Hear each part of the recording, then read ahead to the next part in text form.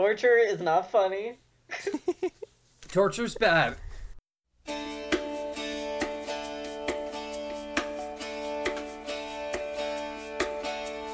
Waiting for a break in the rain, waiting for the moment to change your lane. I came home from the wasteland, heroic and triumphant like a comic book girl, created out of nothing like a comic book girl. Hey! Hey everybody, welcome to the class discussion. Today we'll be going over text 31, right? That's the one. Yep. And I'm Skylar. For those of you who forgot, I had to take another semester because I failed this class. So here I am. Here I am, back at it again. Oh no! So I'm all you had to sorry do hear to that. pass the class was show up for one discussion. How Which in you fact did. you fail it? That's personal. We don't need that information. We're happy to see you here, although I wish that the circumstances were better for you and your academic record. It's all good, you know. I'm happy to be here with you guys. Who's this other voice we have with us? Hey, it's Parker, she, her, and I'm 50 pounds of nerves in a 10-pound bag. Does your skin weigh 10 pounds? My whole body weighs approximately 10 pounds. I can fit into most oversized handbags. We could commit some great larceny. Oh my god, absolutely. Especially considering that I have the endurance of a gazelle with sweat pores because I can sweat because I'm a person. And I use big purses, so it's a match made in heaven. Yeah, there we go. Perfect. Yeah, you need a safe cracked. I'm your gal. Except I don't know anything about cracking saves. So, hey, who are you? My name's... Skylar, we know who you are. Sorry, never mind. my name is Erso Rin, and I do want to be a vampire, I have discovered after watching a stupid movie about what vampires would be like if they were just normal people. So I'm going to become an awkward, weird vampire, and Excellent. who finds a solution excellent. where I don't have to kill people. But I do want to do it for the aesthetic. Yeah. Did you all ever take like an ancient history class and read Twilight? I have never actually read Twilight. Ancient I've history. heard it referred to.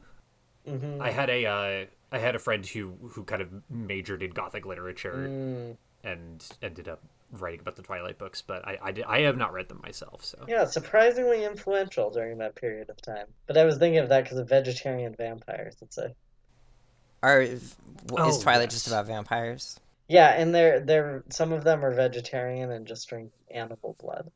I think it's about baseball. Definitionally too. not vegetarian, but okay. Right, right, Vegetarian in vampire terms, though. right. Anyway, Animals are not vegetables, but cool. no, this Go is off, I accurate. guess.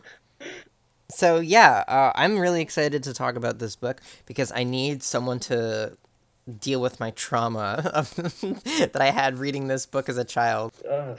Oh god, this book. It was not an easy read. I have a synopsis if we want that. Oh yeah. Yeah, that'd be helpful. Okie dokie. Here we go. Here's my synopsis of Volume 31, The Conspiracy. Jake learns of the death of Grandpa G, his mother's grandfather, and of an upcoming family trip to Grandpa G's remote lakeside cabin for long enough for Tom's Yurik to die of chondrona starvation. Unable to weasel his way out of this funerary event, Tom begins plotting, unaware of his younger brother's scrutiny. Jake meets up with Marco to update him, but they both realize that they've left Tom alone in a house with Jake's dad, and they return to find that Jake's dad has taken Tom to a sharing meeting, putting Jake's dad in immediate danger of Yurk infestation. Jake and Marco consult Eric and determine the location of the meeting, and upon arrival, Marco takes charge and starts tripping car alarms, successfully disrupting the meeting. The Animorphs group up, and Jake gives them the update. Nobody's happy, as safeguarding Jake's dad is high risk and low gain. Axe, Tobias, and Jake surveil Jake's dad. I really wish they had named Jake's dad in this journal. Anything, any name.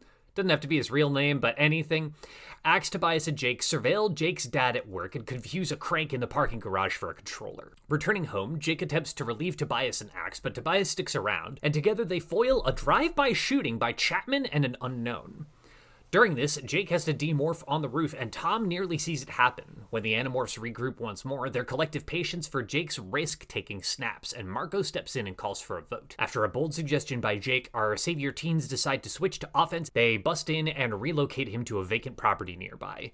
To keep up pretenses, Axe interrogates Chapman under threat of starvation, a task which he rankles against in his first genuine display of anger. The kidnapping mission wrapped up and Chapman left to escape, Jake leaves the trip to the cabin, seemingly unaccompanied by the squad. Jake and Tom share a tense exchange over Grandpa G's medals of honor and a pillaged Nazi dagger, and Jake awakens that night just in time to see Tom about to murder their father down by the docks. Ready to kill his brother to save his father, Jake morphs to Tiger, only for the murder attempt to be broken up by the other Animorphs in aquatic forms. Tom is helivac with a broken leg, and Jake's dad is safe.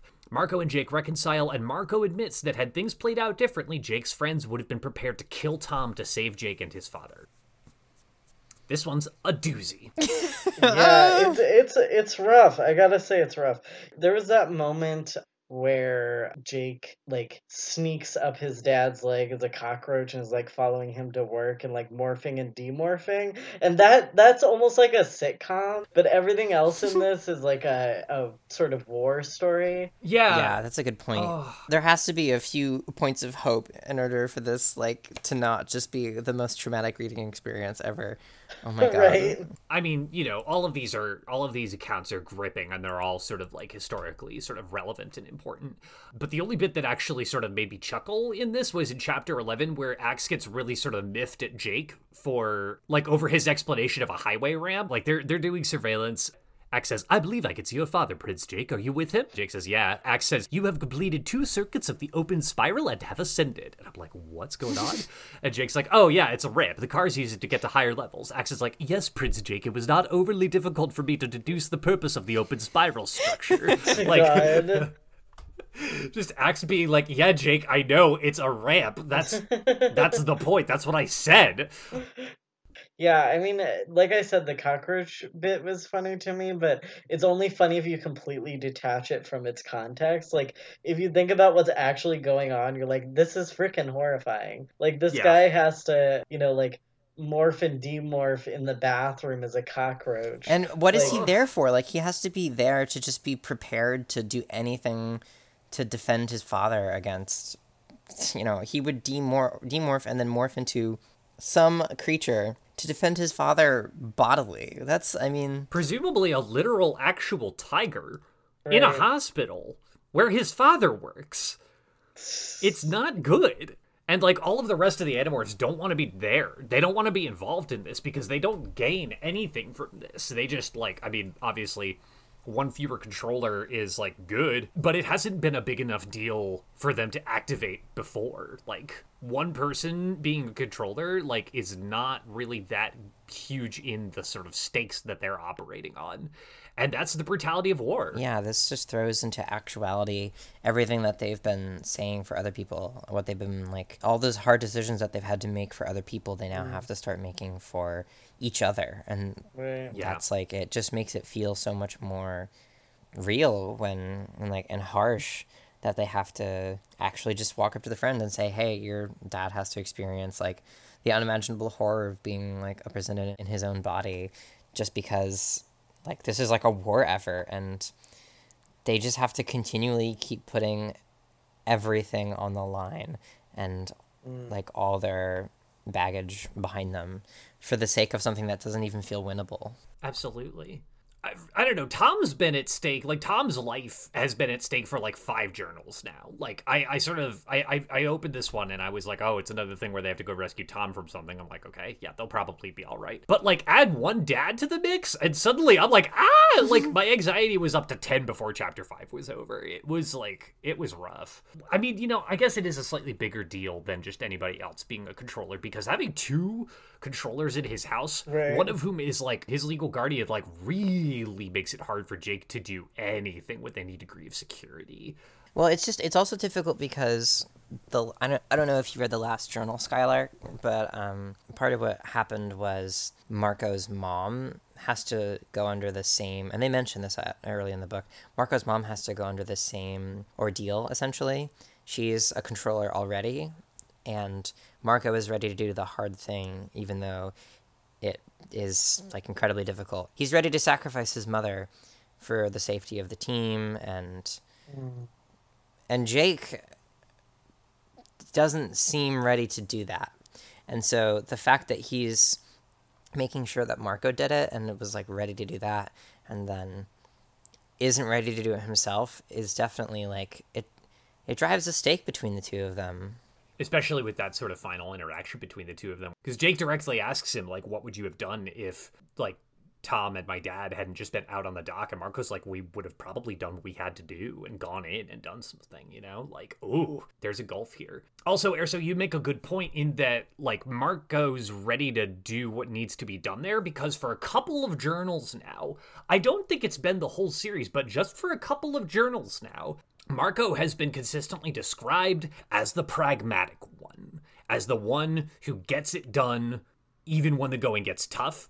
And I think that that's just a manifestation of the trauma that they've all undergone. Right, totally. And Marco's just been able to metabolize it thus far in a way that I guess we see Jake doing right now. Right.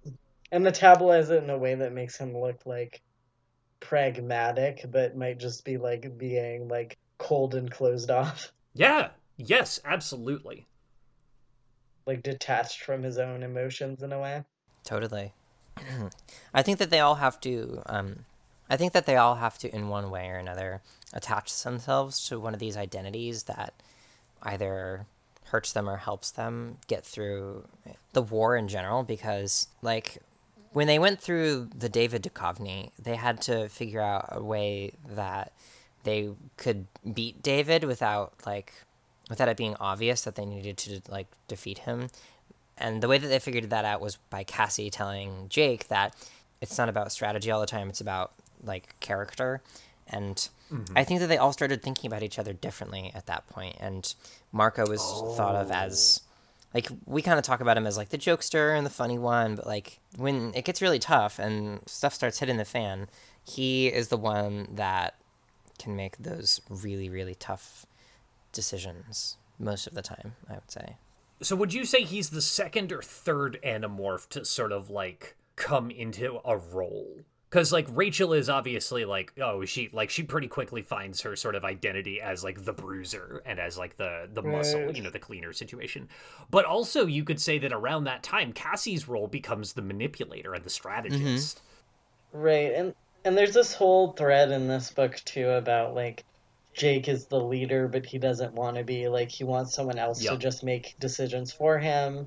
Like, there's that whole passage that's really heartbreaking where he says, like, his ambition is to just have a, like, life like his dad's, where he can just, like, go to work and make people happy and, like, have a pretty simple, like, life. Yeah. Which was totally gut-wrenching. But, yeah, that's, like, a thread with him, too, of, like, even if he doesn't want to take that role, he's still internalized this idea that, well, I'm the leader, I think earlier on, and I still have a little bit of this in me, like my gut reaction to that would be like, of course Jake just wants to like have a normal life. That's like his highest ambition, like because Jake doesn't have like, I don't know, I've been hard on Jake for being the most white bread and vanilla Animorph thus far. But, like, you're totally right, Skylar, that, like, in this context, it's just heart-wrenching. It just makes me feel bad. Like, you're just like, that, you should be able to have that. That shouldn't be a question. Like, it should be funny that that's your ambition, because that should be the least that anybody can, like, expect of you, but it's not. Right, like the absolute baseline. Yeah, right? Like that, ugh. And Marco kind of wants it as well, though he sort of interprets it differently and talks about it differently. Yeah, he couches it in terms of capitalist success. Yeah. But, well, I mean, also he, like, he's so obsessed with maintaining his persona of just being, like, the normal kid and, like, the funny guy and, like, because, his family life has fallen apart even before this. So he's been trying to figure out a way to make that happen for himself for a long time. Downer book, huh? Downer book. This one's not, in the sort of second major release of these documents, the sort of commercial release, they were intended for children. And I know that that's easy to think about because the writing is kind of simple and the protagonists are children, but like imagine looking at like the accounts for this one and just being like, how do we turn this into like a fun, sort of easy to digest kids adventure? Right? Oh my goodness. Yeah, I feel like I would have nightmares reading this as a child. Yeah. Yeah, this is not one of the ones that I read when I was a kid, so.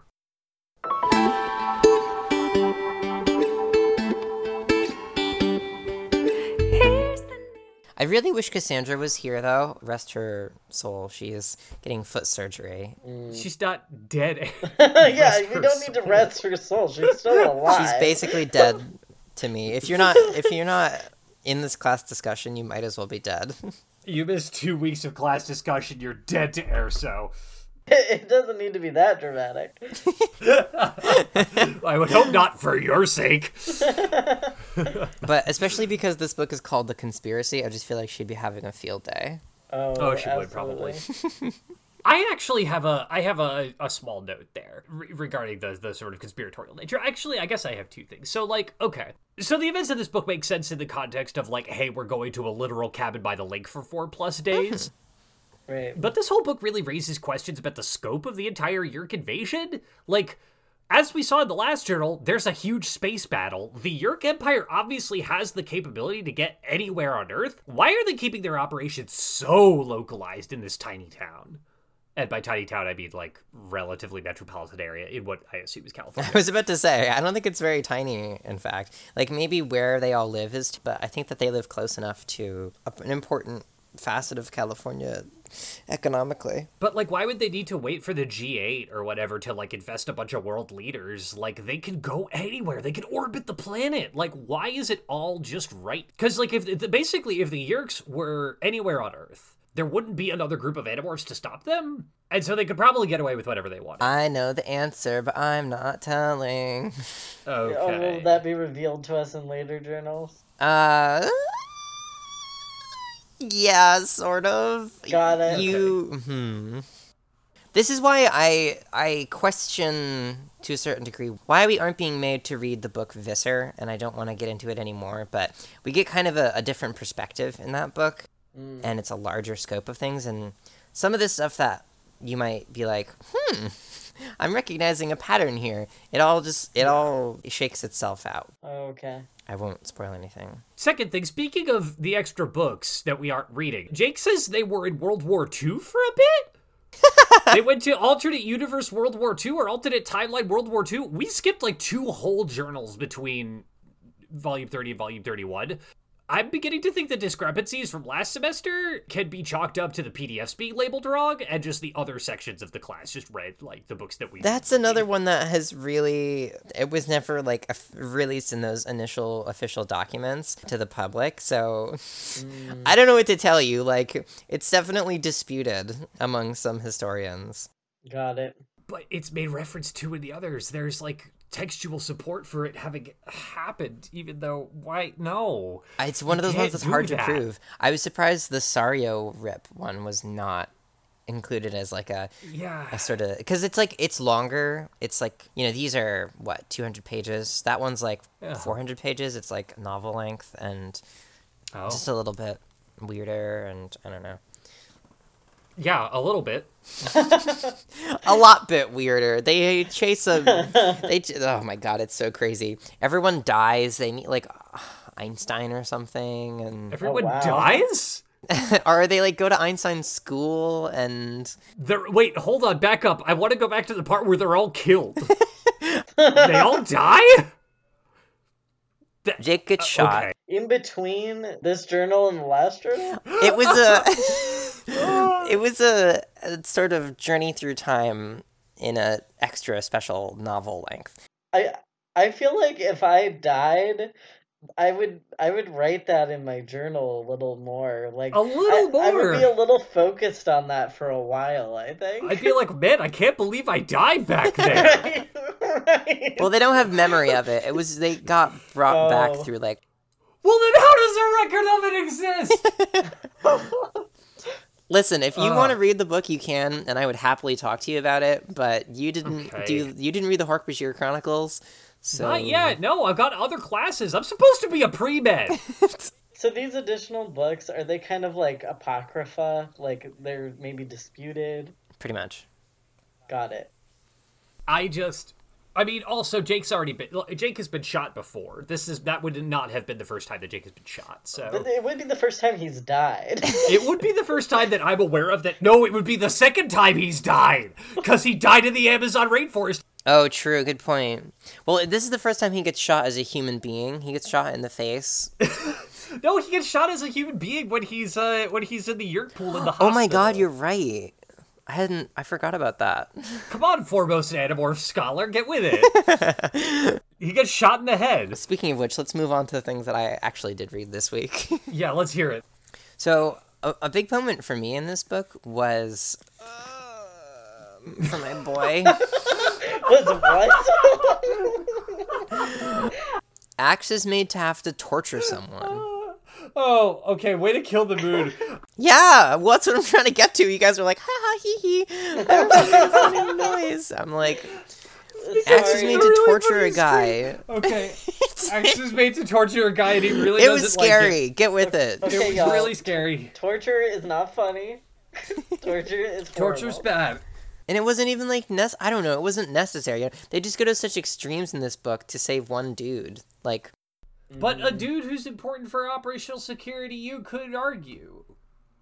Because then Jake is under an unrealistic amount of scrutiny to be able to function as an Animorph under. What if his dad is like, oh, I'm going to install a bunch of security cameras outside the house? It would essentially, I mean, I understand your point, because I feel like it would essentially turn Jake into like a prisoner of war if this was his situation. Like, Oh, yeah. he would have one Yerk who is in his house, and then another who is in his house and also has like parental power and privilege over him, and like can pretty much do whatever he wants in terms of Jake within reason. So that I feel like while it obviously doesn't justify torture, it like it is a genuine safety concern. Yeah, for sure.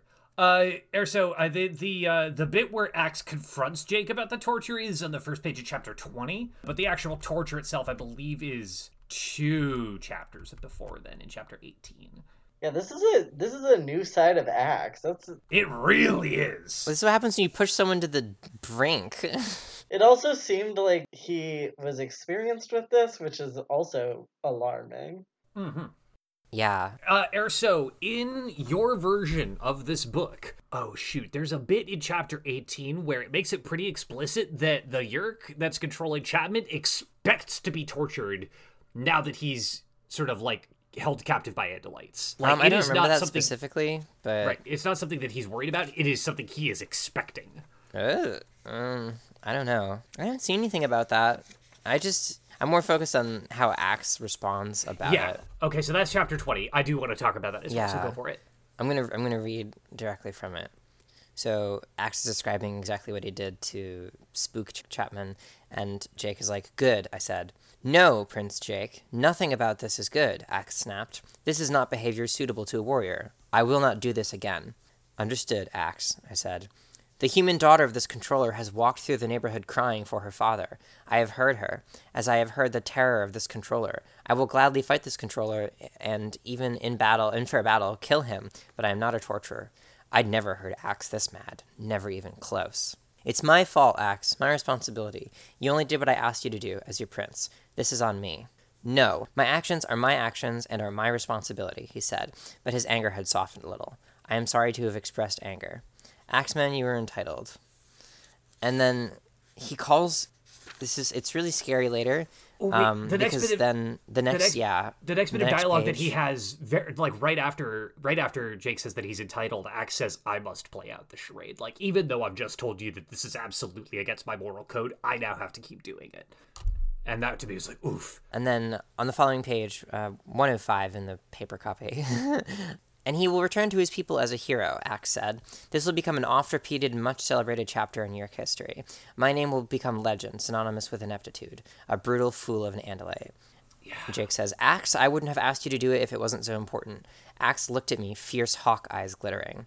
"Important to you, Jake, or to the war effort?" I didn't answer him. He called him Jake. Just Jake. Oh, he did! Whoa. And also he called him out to like a serious degree, which I like didn't realize that he dropped the prince there. Yeah, I didn't realize that either.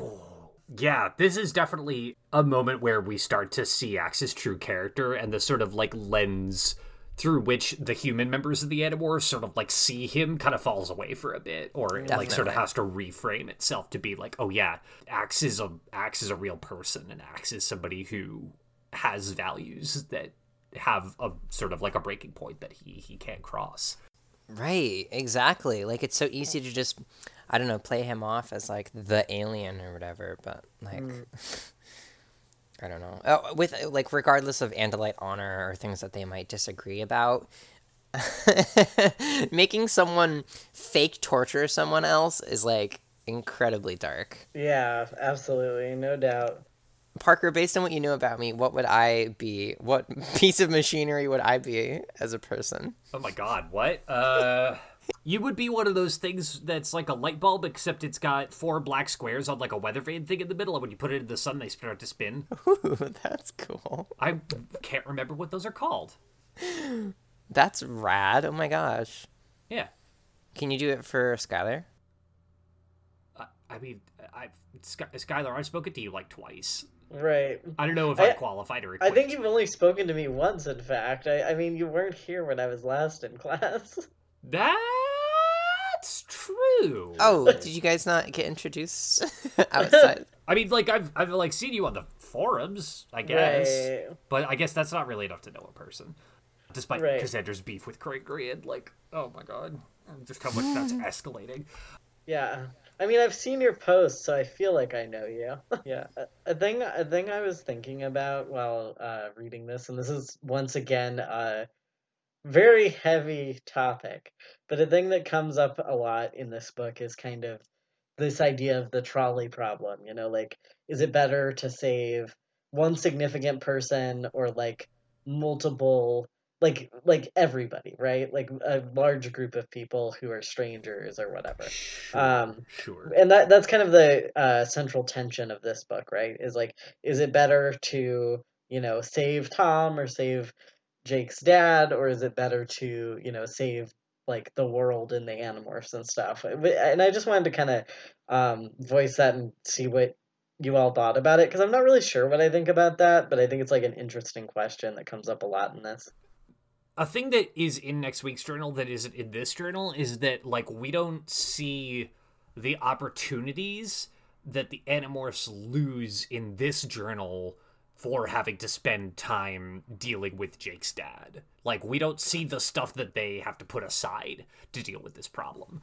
Mm-hmm. And so, to me, the sort of hypothetical other that they could be focusing on, or that it would be more sort of like cost and time effective for them to focus on, isn't really present, and so it's hard to gauge. Mm-hmm. Yeah, that's a good point. Jake, I mean, that's because, I think that's in part because Jake doesn't do a lot of empathizing with people in this book because he's so terrified.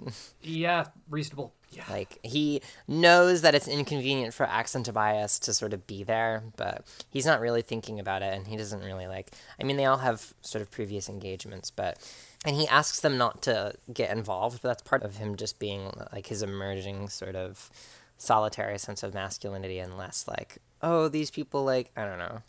I mean, I also think yes, the solitary sense of masculinity, but I also think there's like, I mean, like, he's so traumatized that, like, when you're in that state, I feel like it's just like panic, panic, panic. Yet, like, you're not necessarily thinking like, oh, what's the larger impacts of this? You're just like reacting to stuff. Yeah, definitely. It wouldn't be fair to think of it that way. It wouldn't be fair to, like, be like, come now, Jake, think about what, the reasonable thing to do. Right, like, exactly. You can't do that to a traumatized 14-year-old. That's not fair. Right, exactly. He's just like reacting in the moment and like just like essentially living minute by minute. As minute by minute becomes day by day. Right, true. Like, it just grinds on, and he's not he's obviously not equipped to give himself a break. Like, he's not equipped to sort of take care of himself emotionally. Causes problems. Yeah, no vacation time for being an Animorph. No vacation time for being an Animorph. The benefits suck. Yeah, terrible job. No union. No unions. Long hours, unpaid. Right, terrible. There's no terrible. revenue stream to Child speak labor. of. Child labor. Awful job.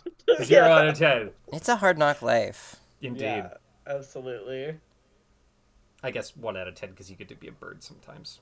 Yeah, that is kind of cool. I will give it that. It would be cool to become a bird or like a rhino or something. I mean, Jake does seem to like touch on how it's like really body horror when this happens, but also Yeah. I would like to know what it feels like to be a rhino. But at one point in chapter 21, Jake is like, it was for him that I had endured that first horrifying morph. And my reaction was like, okay, Jake, your first morph was Homer, your dog, so you can Yeah, calm that's down a not little even bit. that bad. You didn't have to morph like cockroach or anything for your first morph. Your first morph was a dog. You were Right?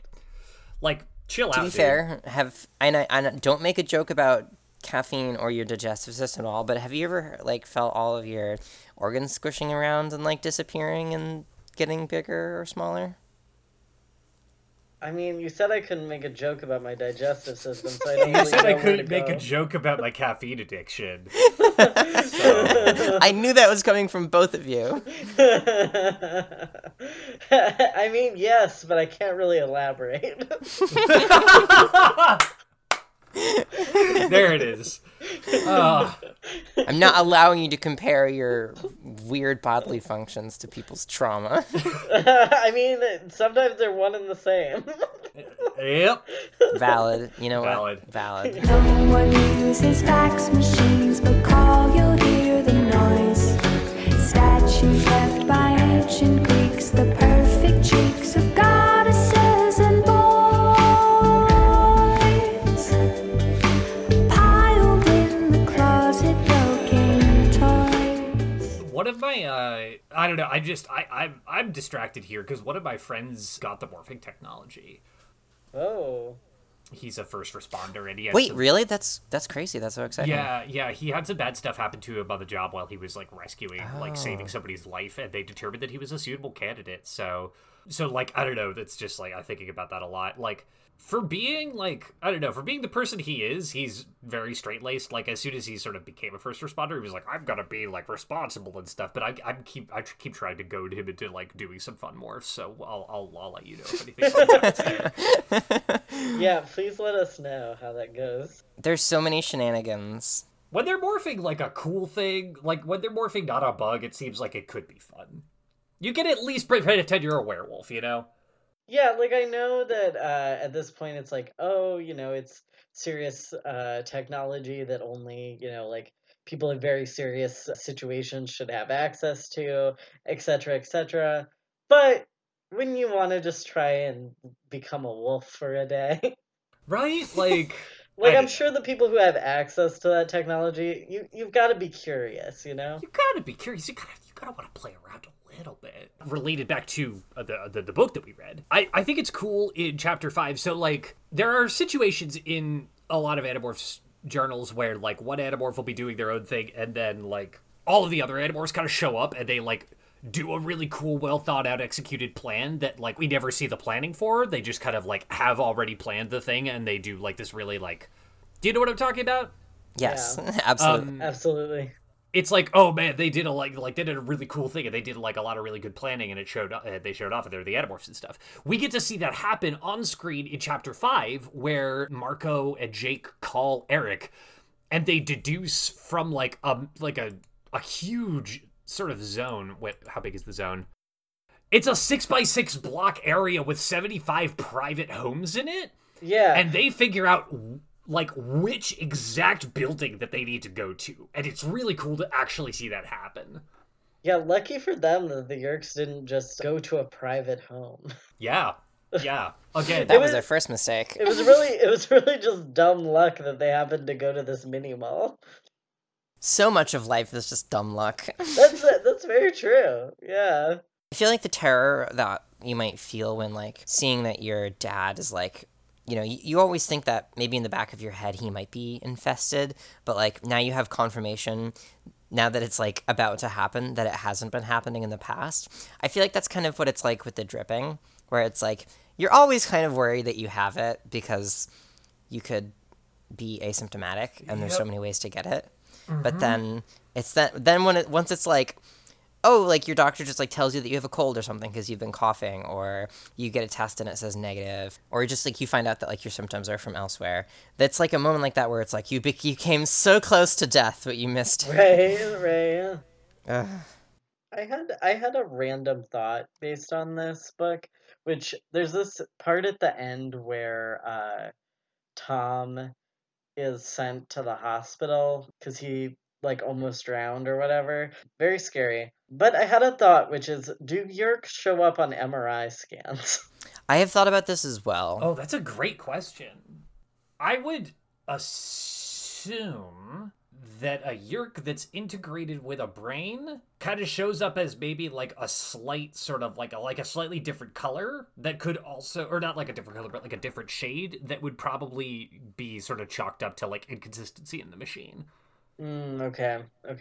Yeah, because I was wondering about that, because, like, obviously this is not a situation where Tom would need, like, a MRI brain scan, but, like, surely that's, like, come up where a controller has had to have an MRI brain scan. Right. And I wonder if anyone's been like, whoa, what the heck is that? Or you just have real thick meninges, one way or the other. Right, exactly. That's originally actually what one of my questions was when I learned about the Yerks, because like I had taken just basic high school biology. Basic high school xenobiology, yeah.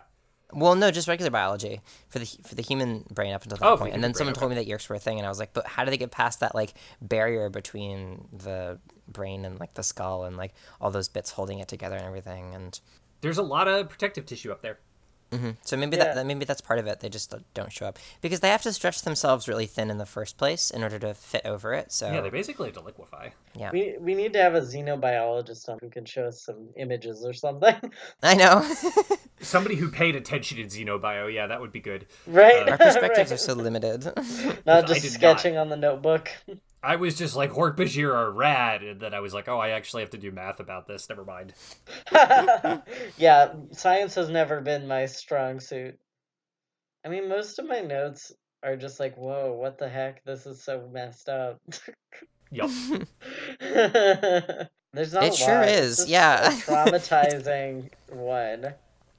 It's more of a closed circuit story, I feel, than like one of the more far-reaching ones. When I remember as a kid when I read it was like the conspiracy, I was like, hasn't the whole series been about a conspiracy? Right. And also, like, another thing about it is it's kind of anticlimactic in a way. Like, there's all this buildup of like, oh, like, are the Yerks gonna kill Jake's dad? Are the Animorphs gonna kill Tom? Like, what's gonna happen? And then it kind of ends like, well, none of that happened, in fact. We just go on. I know. They managed yet again to sort of just maintain the status quo. Status quo ante, yeah. I want to be a status quo anti. I want to be anti-status quo. Hey. Exactly. Oh, yeah, okay, so, like, yeah, it sort of turns out that, like, Tom goes to the hospital and, like, Jake's dad is safe, but, like, is he? Right. Does anything change? Like, Tom has to go to the hospital, but, like, maybe they just... I mean, I guess the sort of impetus for them, like, trying to invest and or kill him right away is over, but, like, he's not any less of a target now than he was before. No, indeed. Right. So it could continue on just as severely. Alrighty. Next week, we're reading Volume 32, The Separation. It's got Rachel morphing into a starfish on the cover. Woohoo! I read ahead a little bit. This one is more fun than this one was. Got it. That's good. Would you say it's morph fun? Oh. I hate you. Oh, no. Oh. Anyway, I'd say more fun, more trauma, more all around. I don't want to spoil anything, but oh my gosh, you should read it because I want to talk about what happens with you. Looking forward with to it. me? Yeah. Yeah. Well, maybe I'll come back. Oh my god, it's so crazy. Maybe I'll come to more than one class discussion. Per semester. Yeah, maybe that would be good for you. Yeah, maybe that would work. You know, sometimes they say that on the syllabus, but you gotta read the fine print. You gotta read the fine print because they'll get you with it. They'll get you with that syllabus. I'll get you with that fine print for sure. Try to just skate by, and sometimes it's not possible. Okie dokie. All right, well, it was good to hear both your voices this week. Yeah, although great to hear from I you too. can't wait for Cassandra to come back. Yeah. Stay safe All to right. you both. Yes, stay safe. Have a good one. Bye. Later. Bye. Bye! The Morph Report is on Patreon, and we now have our first patron. Thank you so much to Jay for your support, which will help us pay for our hosting fees on Pinecast and our transcription of all of our episodes. We have several tiers up on Patreon, and we are putting out content. Currently, we are putting out monthly curated recommendations of media for Animorphs fans, and we are working on getting out our first blooper reel. Check us out on Patreon to see these and more. Thank you. Stay safe. Thanks to Noelle Micarelli for the use of their songs Comic Book Girl, off the EP Field Notes from Another Place, and Complicated Spoon. You can find more of their music at noellemicarelli.bandcamp.com. The Morph Report is hosted by Marina Malucci, Scrivener Lamb, and Blythe. You could follow us on Twitter at Morph Report. If you have a question for the Podmorphs, tweet at us or send us an email, and we'll answer it on the show. Our email is themorphreport@gmail.com. Thank you for listening. Stay safe. Stopping Armageddon like a comic book girl. Dead on page 11 like a comic book girl. Hey! Hey! Hey! Hey!